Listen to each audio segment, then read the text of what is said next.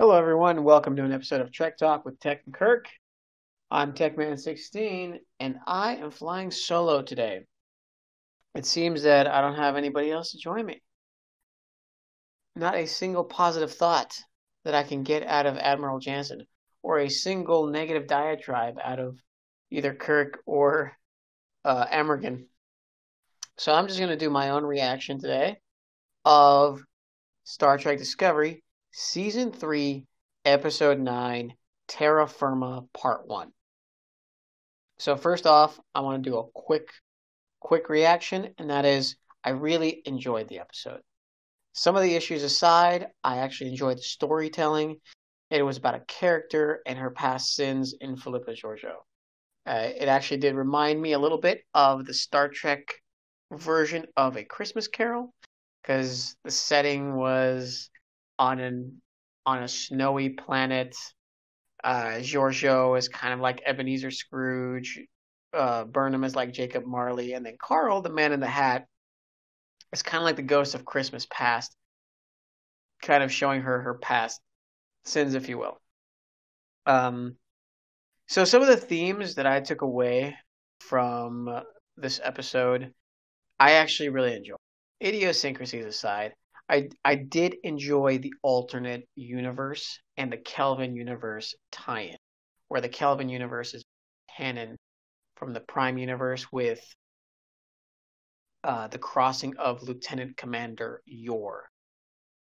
He came from the Kelvin timeline, and eventually he died a very painful death. So I did enjoy kind of the explanation that what's happening to Georgiou is a result of temporal and time mechanics, if you will.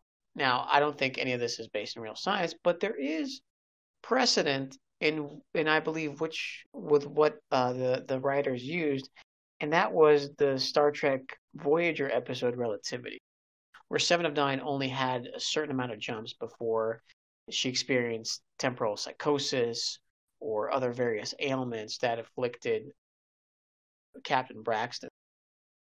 So I kind of appreciate at least the attempt at trying to understand what's really happening when you warp between universes and time. Also, Spock was reverting back to his proto Vulcan form in the episode where with the librarian, where Bones and Spock were trapped on an icy planet thousands of years past. So I get it. You know, there was elements of canon that kind of made sense.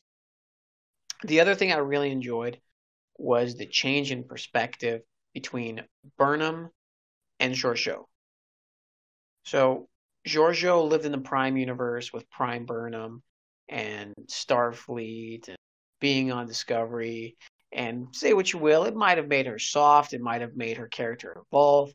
But you know what? It seems that she did not really appreciate as an emperor some of the things that happen in the alternate universe that she would have enjoyed in the past. For example, she spared Saru. She understands Baha'i. Based on her expressions, she didn't really enjoy the tale of herself. Like she wasn't really self-indulgent in it. It was kind of like, oh my God, this is what really happened. This is why these people are loyal to me. There's no type of either camaraderie. It's just like I'm ruling only by fear. And I've experienced all these other emotions on Discovery, and here I am back to fear-based, fear-mongering, brutality.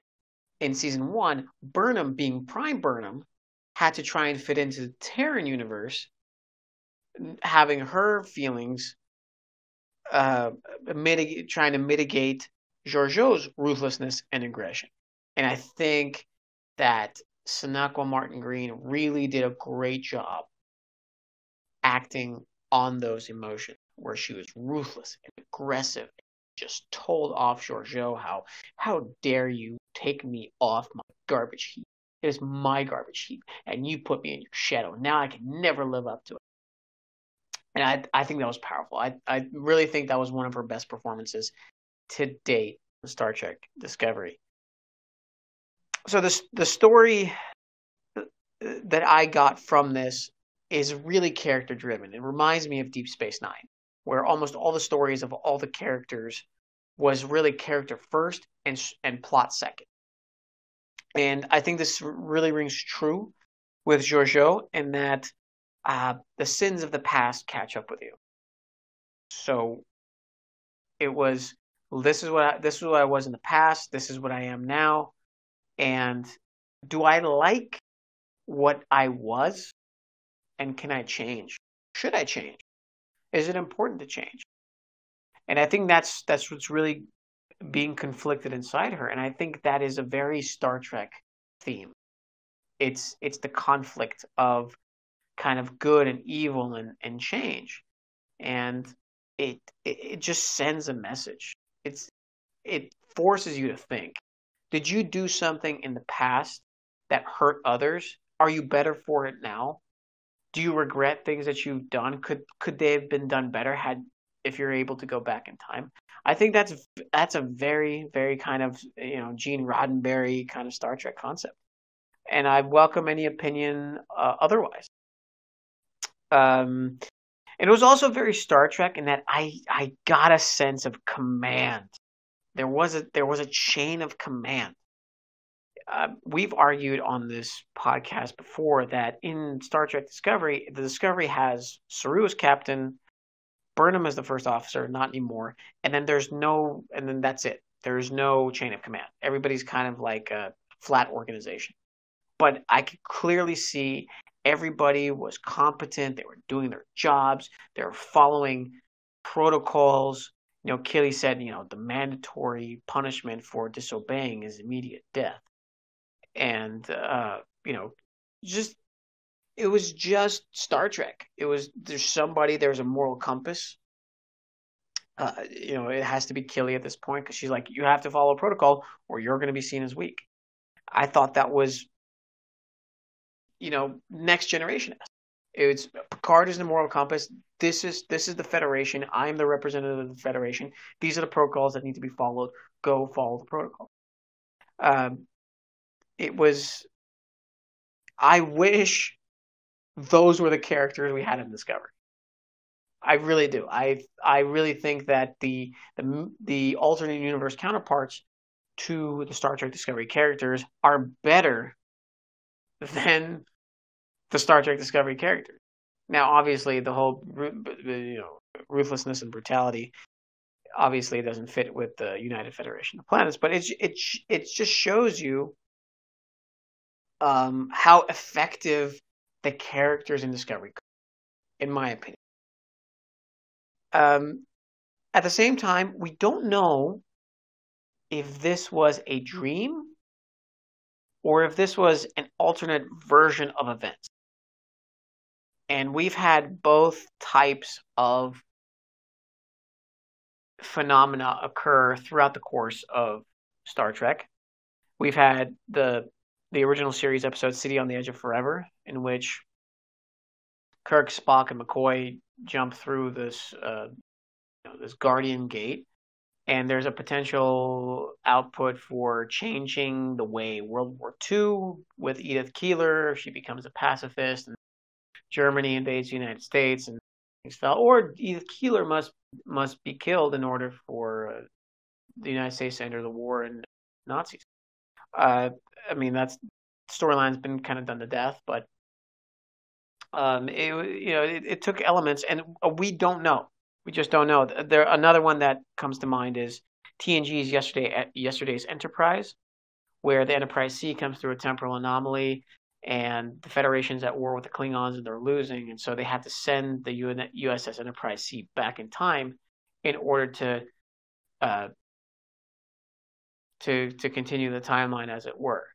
And we have yet to understand whether this particular event that Georgiou is experiencing, is it kind of like an alternate timeline where if she changes something, which she already has, does that lead to a new alternate reality for her?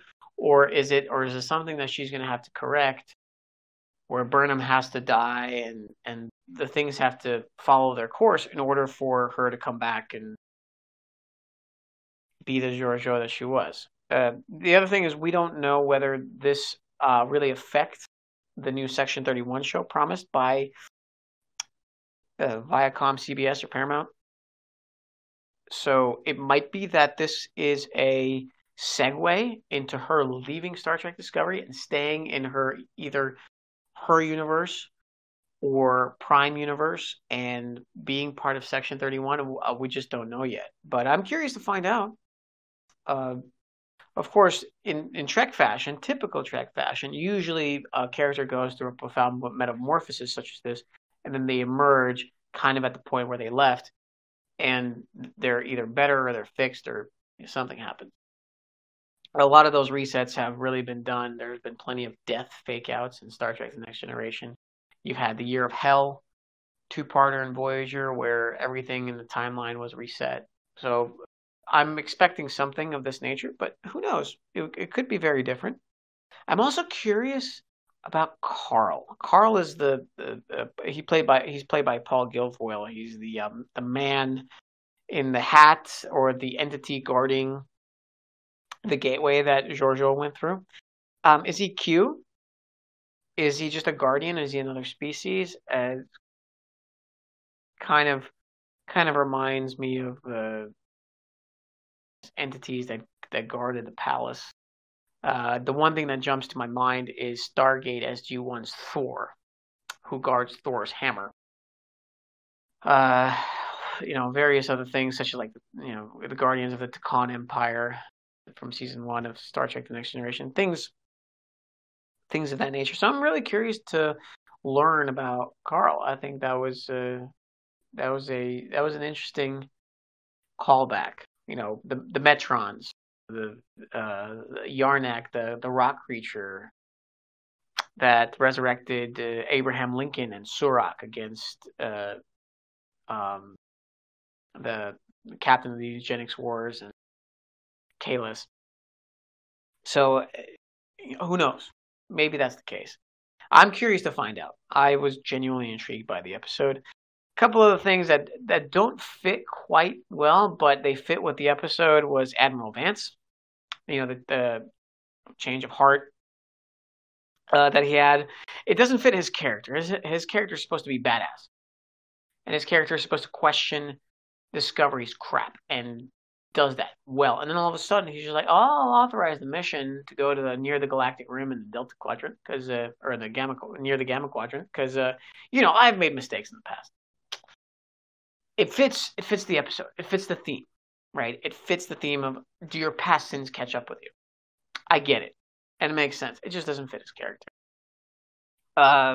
Also, various weird things that I've noticed. For example, Stamets talking with Adira. Adira is like, I've reset the thing, and then Stamets goes, well, did you try the on-off switch? And she goes, oh my god, really? Is that what I need to fix the algorithm? Which is a little bit strange, but whatever. It moves the plot along with the burn. The thing about the Kelpian crew, it was okay. Why would a Kelpian crew be in the middle of a distress signal that sends out possibly the signal that causes the burn? Who knows? I was really glad to be divorced from the current season 3 storylines of PTSD, mental health issues, various alien inadequacies, the contradictions between the Vulcans and the Romulans and the Federation and the Emerald Chain. And I really found it really refreshing to just be focused on a character-driven story where there was a lot of depth to explore. There's really a lot of depth to explore in just those few hours, few weeks, few days before, I guess, the Discovery crew, the Prime Discovery crew, appears in the alternate universe. And Burnham and Georgiou really have good chemistry, and it just speaks to the volume of their acting abilities to really pull that off. And that's what was really exciting, and I really, really enjoyed. I hope to see a very satisfying payoff in part 2, Terraformer Part 2. But I'm also curious to know what you guys think. I'm thinking maybe doing a follow-up video with Amergen, Jansen, Spirit Mind, Handy, Kirk, anybody who's willing to give me another opinion. So I appreciate it. Thanks again for listening, guys. Subscribe to the content if you like it. Give us a like, give us a comment.